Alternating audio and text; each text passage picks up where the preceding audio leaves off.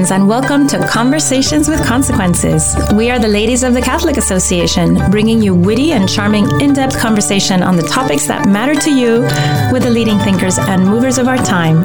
Conversations with Consequences is part of the EWTN Global Catholic Radio Network. Our radio show is always a podcast, and you can listen by going to thecatholicassociation.org/podcasts, or you can just go directly to wherever you listen to your podcasts. I'm your hostess, Dr. Gracie Christie, and today my TCA colleague, Ashley McGuire, will be joining me for the whole show.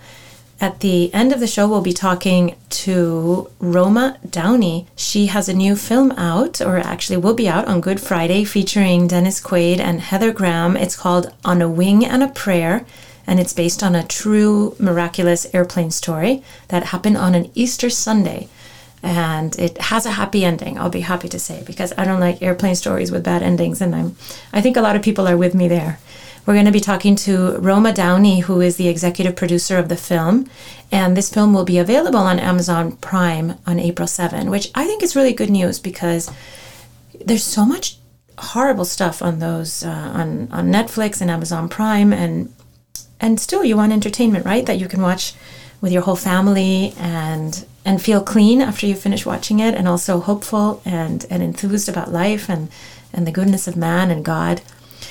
But first, at the top of the show, Ashley McGuire, my friend and TCA colleague, and I will be talking about the alarming rise in sadness and depression among teens, especially teen girls, something that I'm sure is occupying a lot of concerned minds and hearts since those sad statistics came out. Thanks for joining me, Ashley. Hey, it's always so fun to be with you, Gracie. So much to talk about this week, and unfortunately, all of it is colored by the latest horror in Tennessee, this terrible school attack. It seems that we barely get out of one and we get into another one, but it's a terrible thing. But it's tied into what we wanted to talk about originally in some strange and dystopian ways, which is we wanted to talk about the alarming rise in depression and anxiety and suicidal behavior in young people, especially in teenage girls.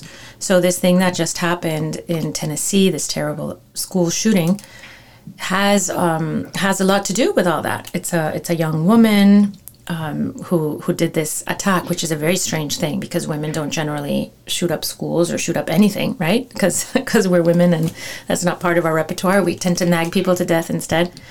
And so there's something disturbingly wrong out there. The statistics are very sad and very shocking. So you've been thinking a lot about this and talking about this, Ashley. You flagged a very interesting piece on Substack called "Why the Mental Health of Liberal Girls Sank First and Fastest." We can sort of assume that this woman who shot up the school was a liberal girl, right? From her manifesto and the things that are coming to light about her. What happened to liberal girls, Ashley, according to this great article on Substack? Well, the article's by Jonathan Haidt, who I really admire and respect. He's a sociologist who wrote actually an excellent book that I commend to everybody called The Coddling of the American Mind. Yes, fabulous book. And he co-authored that with a psychologist. And the thesis of that book relates to the article and relates to, our topic today, which is basically that, cognitive behavioral therapy was this revolution in psychology. And the main kind of crux of CBT, for short, is that by gradual exposure to things, you kind of lessen the nature of your reaction to it. So if there's something you're afraid of, something that's giving you anxiety, kind of confronting those fears, those anxieties in small, like baby steps is the way that you learn to cope with and your, response to it and eventually overcome it so that it's not controlling you. And he basically, along with Greg Lukianoff, argue that what's happening in universities and with youth is the reverse, that they're being taught to shut down anything that upsets them, run from it, And that can actually magnify the fear, the anxiety, the depression, and can make it worse and make you feel totally controlled by it.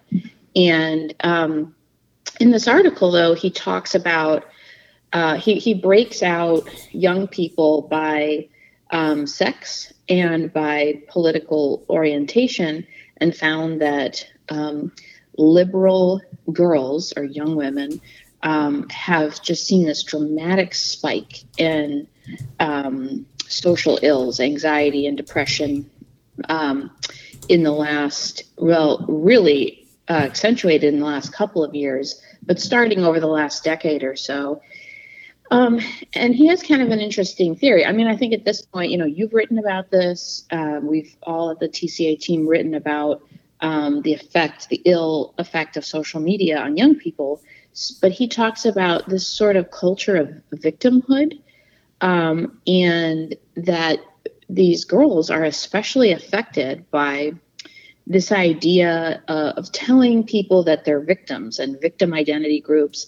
And this is really what identity politics has become, which is just, categories of victims, and that girls just seem to be disproportionately affected by it. And he points out that liberal girls are also significantly more likely to spend, they spend the most time on social media, which is where you just get bombarded by these ideas. But anyways, Ashley, let me read to you from his article, The 3 Ideas. Sure. The 3 ideas, so our listeners can follow along.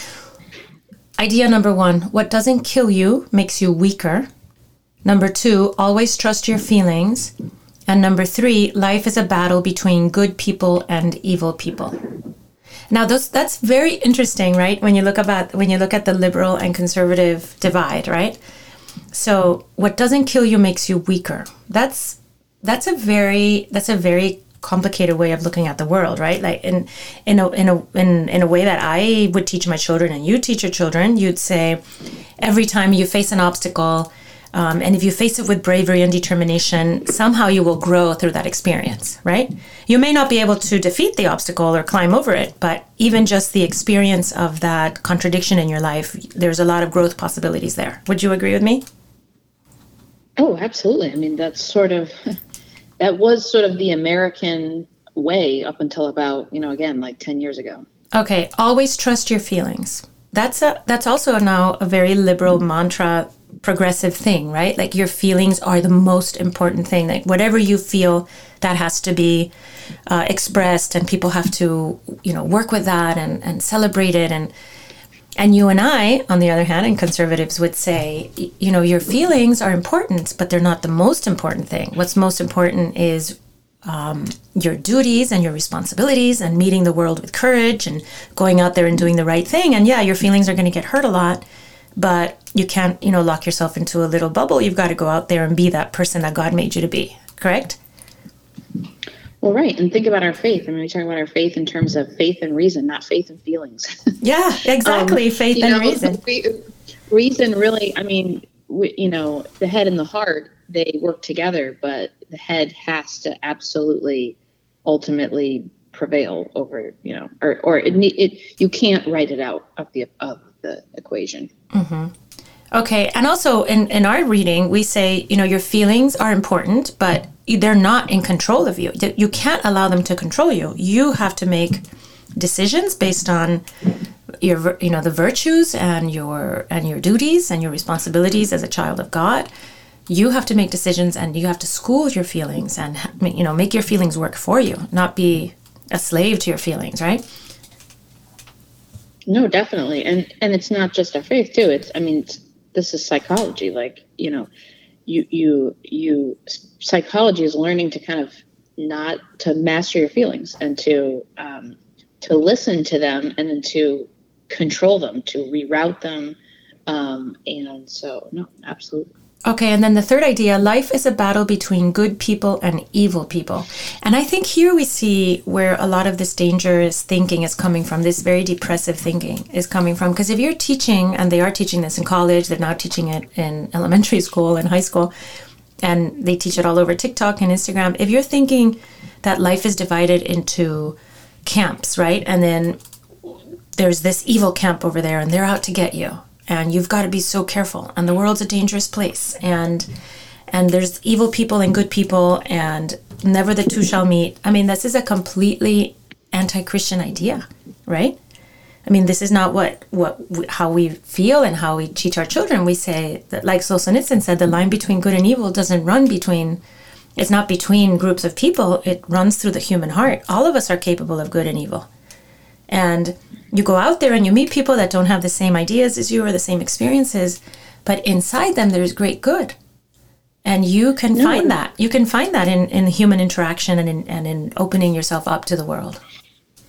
Yeah, and I think actually it's very important to know in a personal way and be friends with and interact with people who think very differently from you. Otherwise, yeah, you will bunker down into this sort of trench warfare-like mentality. And, everybody talks about all the polarization and the, schisms in our country, but it begins with thinking that way. Mm-hmm. Yeah, it begins with thinking that you can't possibly bridge divides, that those divides are impassable, right? Right. And if you are being taught that people who think differently from you are evil, that is very troubling. Mm-hmm. So in this piece by Jonathan Haidt, which is absolutely fascinating, what he's positing is that what the colleges are doing and what even high schools are doing is they're teaching anti-cognitive behavioral therapy to the kids, right? They're teaching them to do all those things that therapy teaches you not to do, like think of the world in black and white terms, think of people as automatic enemies, think of everything as a catastrophe, right? So something happens, I don't know, someone's late to meet me for a cup of coffee, suddenly it's a catastrophe, my day is wrecked, right? That's a terrible way to lead your life, to think of everything as a huge ordeal. And that's what we're seeing on college campuses and what we're seeing in all these poor depressed kids who are committing suicide at inordinate, or at least attempting at inordinate rates.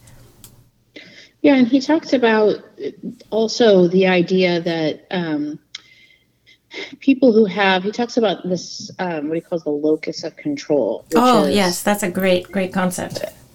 And this is related to what we just talked about, because if you feel like, if you're trapped if you're thinking those three, pitfall thoughts that we just talked about, then you're going to have a sense of powerlessness, that, the things are out of your control, which makes you feel like a victim, as opposed to if you have an inner locus of control, namely that you have a sense of self-responsibility and that you have a sense of agency in the world. He's done all this research about the fact that people with a strong inner locus of control tend to be much happier. And he talks about the way, today's youth are being raised in a very sort of external locus of control way. Like the sort of climate alarmism, I think, is a really good example.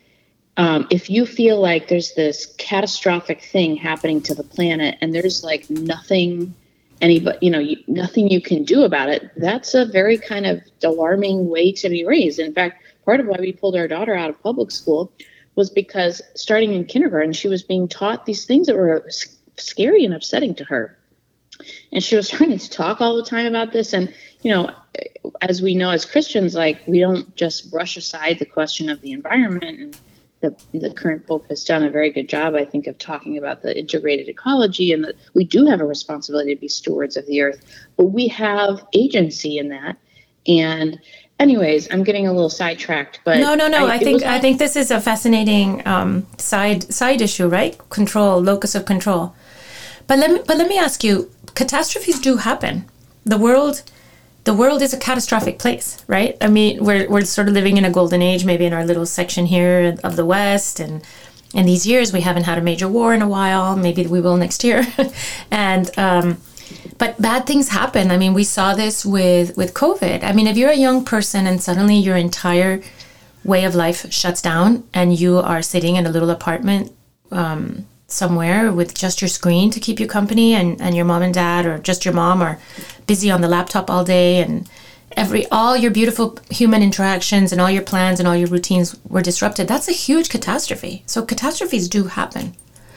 So where does this locus of control apply when it's true that you're living in a world that's out of your control? For us, well, how do we teach our children differently, in your opinion? Well, I think with the pandemic, for example, in the beginning, it was very scary for all of us when we didn't know what we didn't know. But then there began to be moments where we had choices, choices about whether or not to live in a sense of perpetual fear, or to sort of read the facts and understand, for example, that this was not something that threatened children, and that children should be sort of protected from the fear and liberated from some of these more draconian policies. So the ginning up of fear was some part of the liberal psychology, right? Like intensifying this feeling of fear, and our children paid for that. Yeah, and I'm sorry, but I still see it in where I live in the DC area, where it's like people are living like it's April of 2020. Still? And reading this article was just illuminating, because I thought these are people who have an external locus of control. They feel like things are happening to them that they don't have control over, and even despite all these different actions, they can't let go of the sense that they're a victim. of I'm not even sure they could tell you what, because at this point everybody's had the virus.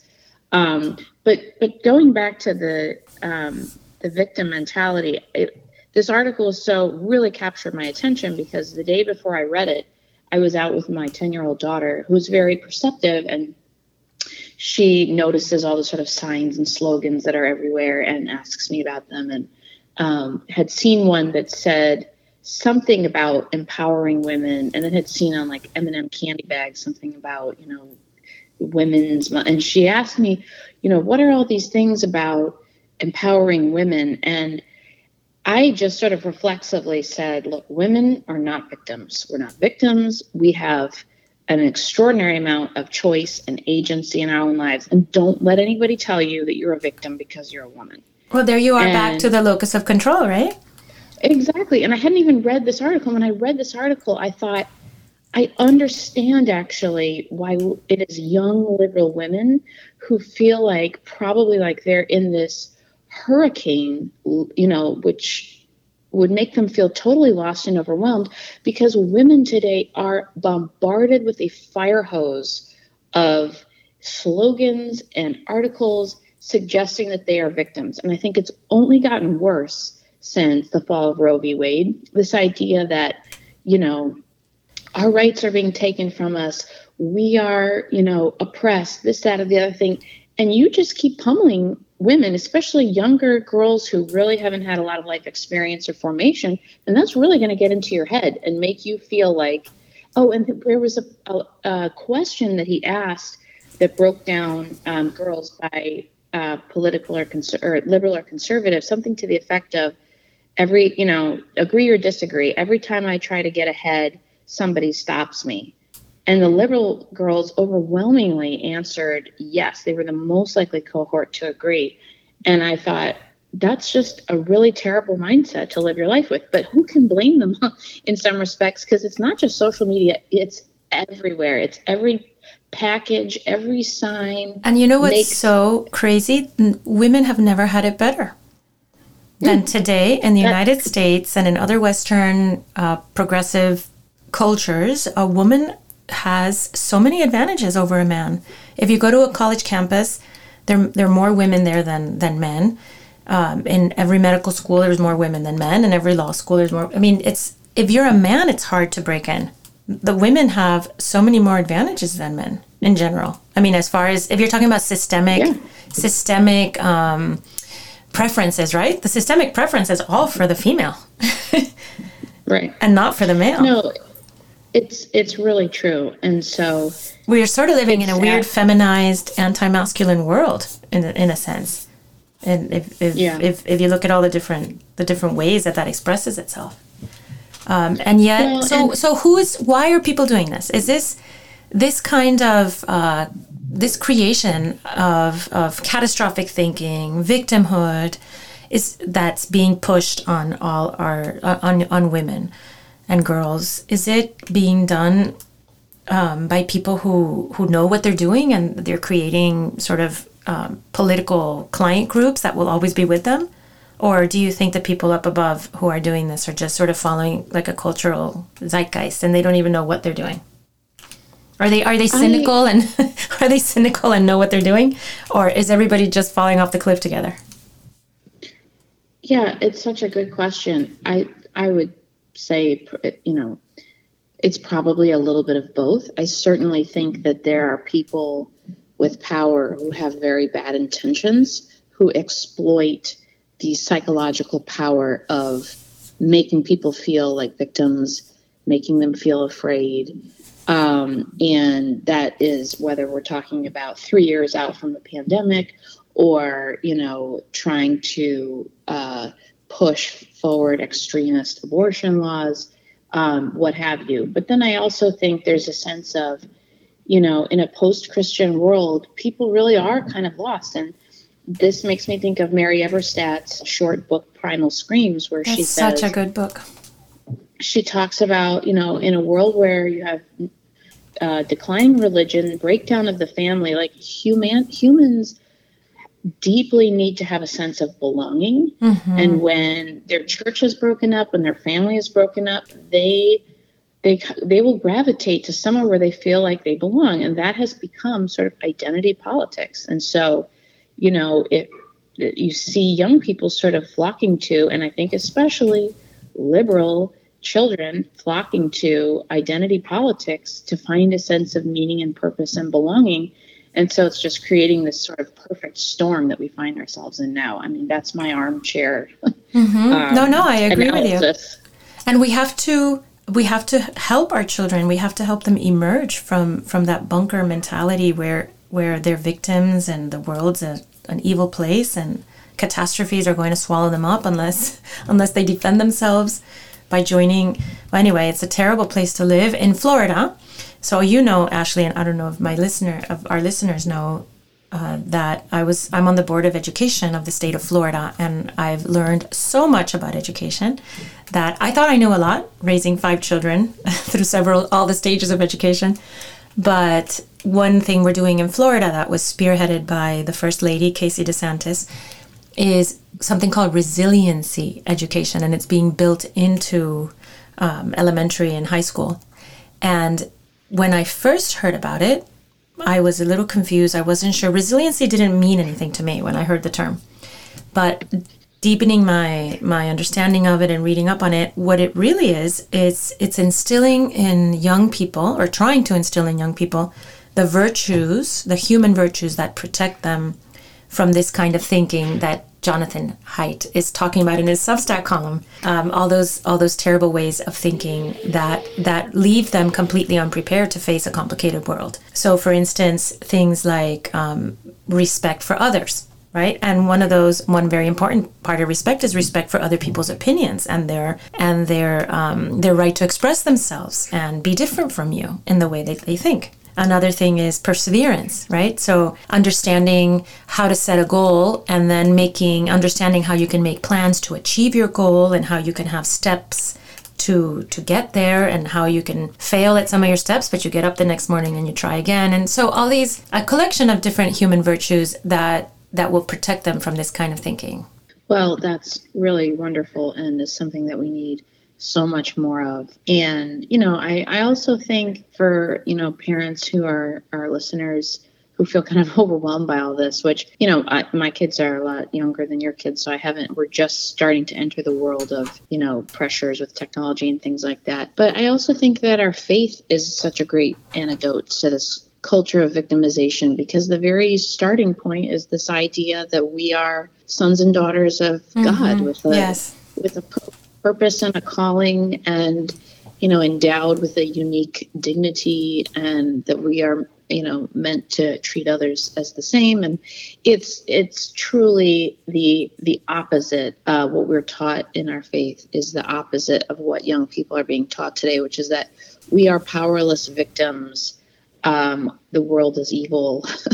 And there's nothing you can do about it. It's they're two very different approaches. No, I'm glad you brought us back to that, Ashley, because it's true. If we know who we are, if we know we are children of God, and that makes us all brothers and sisters, then 95% of the problems that we will face, we can face with courage and grace, right? And some of them we just have to struggle through because they're overwhelming. But wow, what a difference, right? To know who you are. And to teach your children who they really are. And we should wrap up on that. So thank you so much, Ashley, for joining me today. That was a really fun chat on these very important issues. And let's all pray. You and I and our listeners, we should all be praying for the victims of this latest horror. My husband just told me that one of the children works for the same company. Is a child of a colleague, a distant colleague, because he's in another state, but he's very broken up about it. When you think about a 9-year-old losing their life in this terrible way, and how the family must cope. So all our prayers, obviously, we'll be praying intensely for their consolation, and the children will go straight to heaven, so they'll be okay. Every morning, the Catholic Association reviews all the latest news and sends our subscribers a carefully curated collection of the most important news of the day. Items are specifically selected for a smart Catholic audience like you. Don't let the world take you by surprise. Subscribe to our daily media roundup at thecatholicAssociation.org.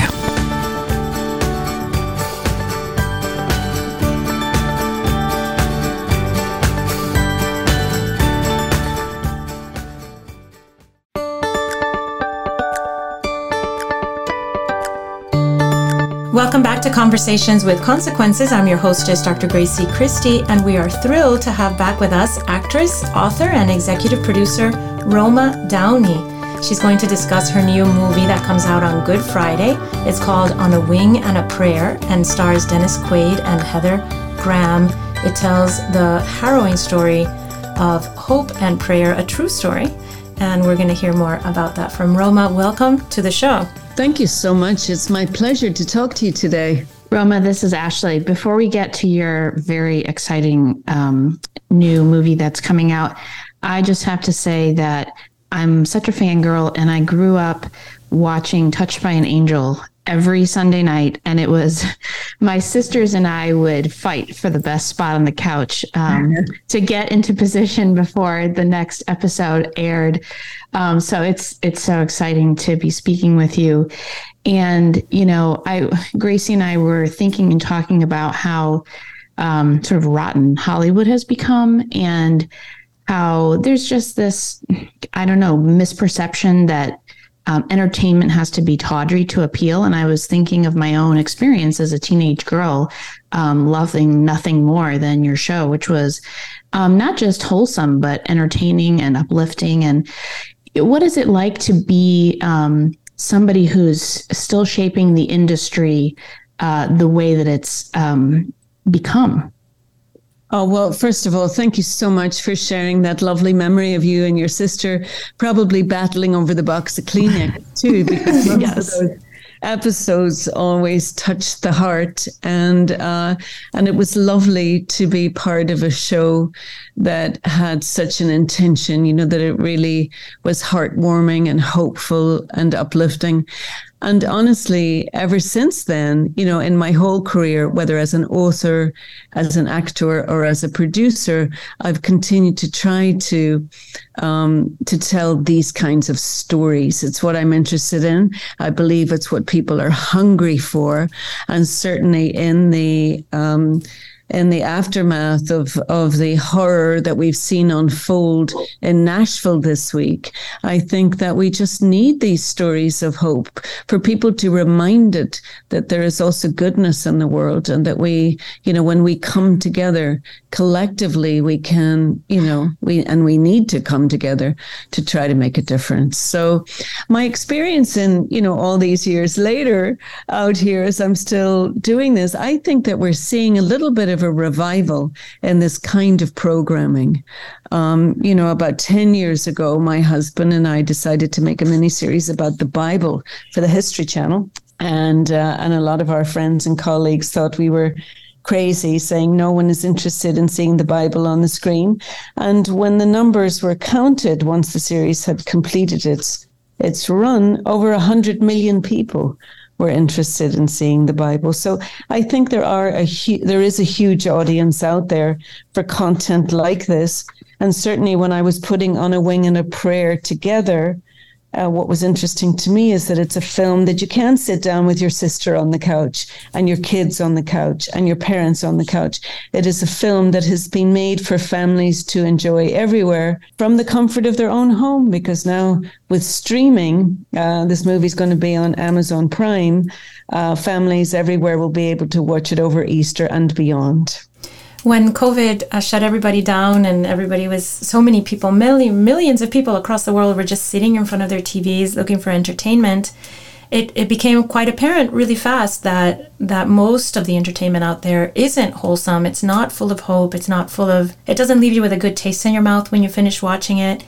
It leaves you feeling besmirched somehow, that you put yourself through it. And it's so wonderful, Roma, that you've made you made important inroads into that problem with your miniseries, The Bible, and with your other work. And now with this new film, I've seen the trailer.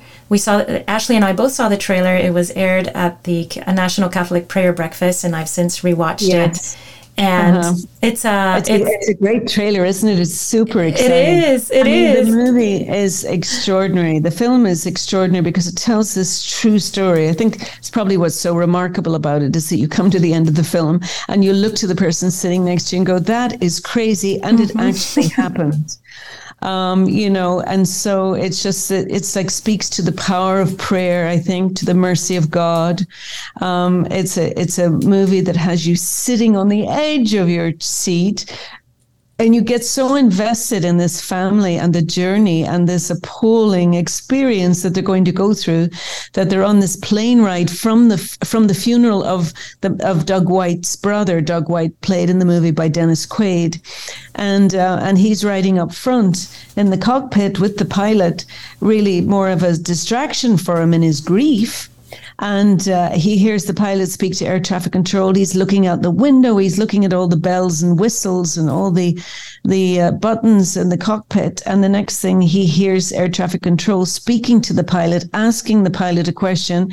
He turns to the pilot and he says, "Aren't you supposed to answer that?" And the pilot is dead in his chair. And it's like a nightmare. You can't even begin to imagine. Now Doug White finds himself on a plane with no pilot and his wife and children in the back. And that really is the drama that plays out through the course of this film. Now, you might argue there are no atheists in a foxhole. I myself am a person of faith, and I pray just about over everything. I can't think of anything in my life, big or small, that I haven't prayed about first. But you can bet if I was on a plane and the pilot had just died, you'd be screaming out to the Lord to help. And in this particular case, we're going to follow their journey. Now, I'm not in the plane crash movie business. I'm in the hope movie business. So it's not a spoiler alert, because this film really plays out in the drama of what happens to them in the air. But it's a beautiful, moving, touching story. It's an exciting film. It plays out like a thriller up there. Amazing performances from Dennis Quaid, Heather Graham, Jesse Metcalfe, beautifully directed by Sean McNamara.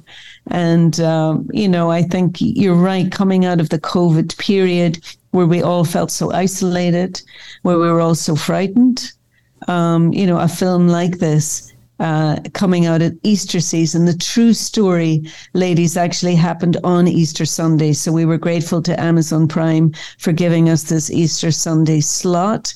The movie will stream Good Friday through Easter, and then it will live on Amazon Prime. You know, this is the beauty of this new streaming service. You don't have to leave the house. You don't have to go out to the theater. You know, you can gather on the couch in the comfort of your own home together. Roma, you said there's no atheist in a foxhole. And, you know, we hear so often that with these intense moments of crisis, people, you know, who aren't people of faith already find their faith, and they find it pretty fast. And they, you know, find the connection to the divine. I don't know, maybe it's a spoiler to tell us about the faith of this family on the plane. Yes. And if it is, can you tell us a little bit about how it is that you first encountered this incredible story to begin with? Yes, and I don't think it is a spoiler, because I think people can assume, you know, on a wing and a prayer that there's a family in peril, and through the grace of God, somehow they're going to make it through. The excitement and drama of the movie is how they get there, and it really plays out, as I say, like a thriller in the air.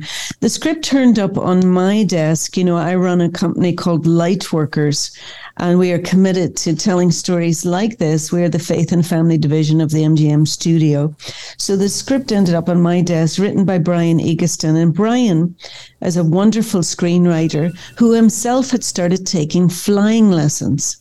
And as part of his sort of flight education, he was encouraged to listen to some audio tapes with real life pilots and air traffic control as a way of kind of learning. And one of the audio tapes that he stumbled across on YouTube was the real life audio tape of Doug White speaking to air traffic control during this emergency. And I don't think he could quite believe what he was listening to. I mean, at one point they're asking him if he's flying the plane or if it's on autopilot, and he responds, he says, "Ma'am, it's just me and the good Lord flying this plane." Oh my! And I think that's really when you meet Doug, if you were to meet Doug, he would tell you, you know, that he thought, if I'm going to die, I'm going to die trying not to die, and his fear was just focused fear. Meanwhile, his wife Terry and their daughters in the back were just praying it in. You know, we have a wonderful sequence where we show them just holding hands, saying the Lord's Prayer. It cuts back and forth to the gathering of the emergency services, because air traffic control has called them and said, be prepared, bring extra people. You know, this plane is coming in and it's not going to be pretty. They were expecting a fiery ball when that thing hit the ground. And we have this beautiful sequence where we hear the Our Father cutting back and forth with the emergency services, the firemen, etc., getting dressed to go out to fight this fiery ball, which, you know, thankfully never happened. Doug White, you might imagine if this had happened to you that you would never get on a plane again. He not only got on a plane, he decided that was never going to happen to him again, because he was going to learn how to fly the plane. And he learned how to fly the King Air. He now flies it commercially and has flown many missions into Haiti and elsewhere. So I love, too, that his life was spared and that he made a decision to really sort of take that and be very purposeful to have a life of service since his life was spared. But it's a remarkable story, and Sean McNamara has made us a beautiful film, and I really think audiences everywhere will be excited and touched. I've had the opportunity to show it a few select places leading up to Easter, and there have been tears and there have been cheers in the screening. People have just stood up at the end and with relief. Well, you or me, we may never have the we never be in this situation. We may never have to land a plane. But I think each of us has something in our lives that we're trying to land, whether you have a health crisis, whether you have a job issue, we all have challenges. And I think that the movie becomes very relatable, that you can draw the parallel to think if Doug White can bring that plane down, maybe we can manage these challenges in our own life.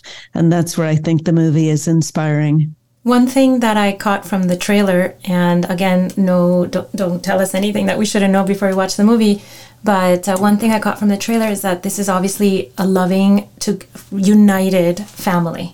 A family, you see in the trailer the family getting on the plane, and you can see the tenderness between them, the respect between the husband and the wife, and they obviously are a family, the kind of family we all aspire to have for ourselves, right? A family united around God and always caring deeply for each other. Was that a beautiful part of the story that you wanted to express in the film? It absolutely is. It's a beautiful part of the story, and a very acute observation on your part, even just from the trailer.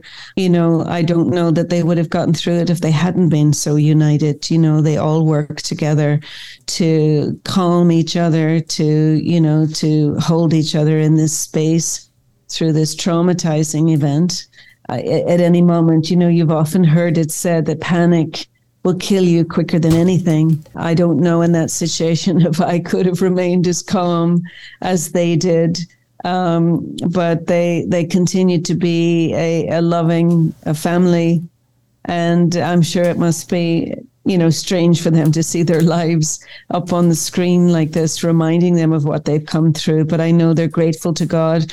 We take a moment in the film, we hear them cry out to the Lord, but we also hear them thank the Lord, and that's sometimes something we all need to be reminded of. We're quick to ask for something. We're maybe not as quick to say thank you. I can't wait for you guys to see On a Wing and a Prayer. It's it takes a village to make a movie. So, I'm not just tooting my own horn, but the horn of all the people, the wonderful group who brought their excellence to this to make it the film that it is. And we're all very proud of it and excited to share. We've been working on it a very long time. It's probably been 4 or 5 years in the making from my team. Of course, we were held up with COVID in the middle of that, but finally we get to share it, and hopefully it will inspire families all across the country, indeed the world. It's launching globally April 7th. But, as we hearken back to you and your sister on the couch, my prayer is that families will gather this Easter on the couch together to see a loving family in distress, and to see how prayers from the faithful can be answered so lovingly. Well, we are almost at the end of our time, Roma, and we are very much looking forward to the movie A Wing and a Prayer, which will start streaming on Good Friday on Amazon Prime. But quickly before we go, I just wanted to point out to our listeners that you have a new book, and it's called Be an Angel, Devotions to Inspire and Encourage Love and Light Along the Way. Tell us real fast about your book and how it can help us, how it can help all of us live up to the love that we're supposed to be and the light. Well, I think sometimes that kindness is an underrated value. And, I've just always encouraged my children to be kind with each other and, with their friends and their loved ones. And so Be an Angel is a reminder to be kind. It's a daily devotional. And each chapter ends with a suggestion, a Be an Angel suggestion that is like a call to action. It's not just, thinking about doing something nice. It's like, what can you do? What's an actual step you could do? And it's just came out last month, and it's been doing ever so well. And it's just a beautiful little reminder that each of us can be like an angel to each other. It's got beautiful scripture and quotes and personal anecdotes from my own life, from my time on Touched by an Angel. Fans on there will see some beautiful stories about my friendship with Della Reese and John Dye, my co-stars, and just my life in Ireland and just how good God has been to me, and to give the glory to God for the life that I've led in America. I'm so grateful to America for all the opportunities that I've had here. And anyway, writing is not my day job. Producing is, but I get up very early in the mornings, and it was just in my heart to share this book. And, I'm already hearing from people that, it has been they're thinking of gifting it for Easter. They bought it for their mums already for Mother's Day. And again, it's called Be an Angel. And thank you so much for allowing me a moment just to mention it. I hope that it's a blessing to anyone who picks it up. Oh, I'm sure it will be, Roma. And you have been an angel in so many ways to the whole culture. And it's going to be wonderful to watch On a Wing and a Prayer that opens on Good Friday and will be on Amazon Prime. Thank you for joining us, Roma. Thank you so much. I appreciate your time, and I wish you guys a great rest of your week. Thank you. Every morning, the Catholic Association reviews all the latest news and sends our subscribers a carefully curated collection of the most important news of the day. Items are specifically selected for a smart Catholic audience like you. Don't let the world take you by surprise. Subscribe to our daily media roundup at thecatholicassociation.org. And now, Father Roger Landry offers us, as is customary, a short and inspiring homily to prepare us for this Sunday's Gospel. This is Father Roger Landry, and it's a privilege to have a chance to ponder with you the consequential conversation Jesus wants to have with us tomorrow on Palm Sunday, throughout this upcoming week that the Church calls holy. It's holy first because of all Jesus did during these days, from his triumphal entry into the city of Jerusalem, to his teaching in the temple, to the Last Supper, to his prayer in Gethsemane, to his arrest, torture, crucifixion, and death on Good Friday, to his rest in the tomb and his glorious resurrection on the third day. It's also called holy because it's supposed to make us holy.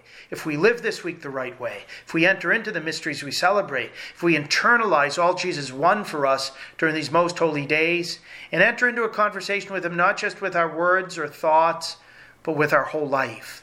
Holy Week is supposed to be our most faithful week of the year, but that requires our choosing to make it the most faithful week of the year.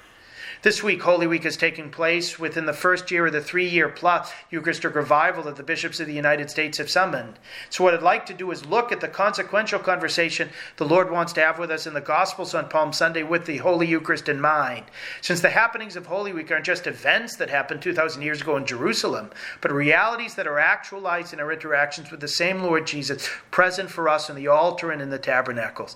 So let's look at 5 ways that the dialogues Jesus initiated 2,000 years ago are meant to continue today in our conversation with him in the Holy Eucharist.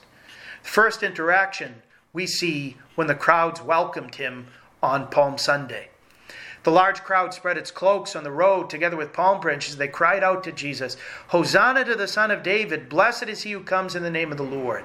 It's not by coincidence that the Church makes those words our own in the heart of the Mass, right before the Eucharistic prayer in the Sanctus, in which we begin with the words Isaiah heard in his heavenly vision, "Holy, holy, holy, Lord God of hosts, heaven and earth are full of your glory," and then add what the crowd said as Jesus entered the city. Hosanna means save now or deliver us promptly. We say that to Jesus, who comes in the name of God the Father to give us that salvation and deliverance. Every Mass we're called to relive, in other words, the joy of the crowds on Palm Sunday. Jesus enters not the holy city of Jerusalem, but our holy parish church, and then if we're properly disposed, each of us in Holy Communion. What an incredible gift we have.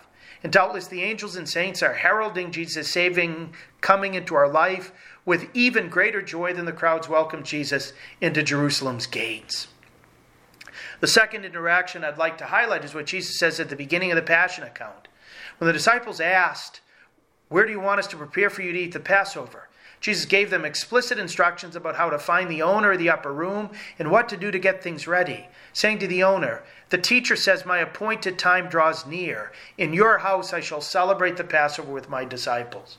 The Eucharist is the fulfillment of that ancient Passover rite of the Jews in Egypt, memorialized each year by them. Jesus is the Lamb who takes bread and wine and totally changes them into his body and blood. Like the ancient Israelites before the Exodus, we at Mass need to consume the Lamb. Unlike those with Moses, we will not wipe the blood on our lintels, but drink it for the forgiveness of our sins. Just like Jesus' first disciples needed to prepare for the celebration of what became the first Mass, so we need to prepare well for every Mass.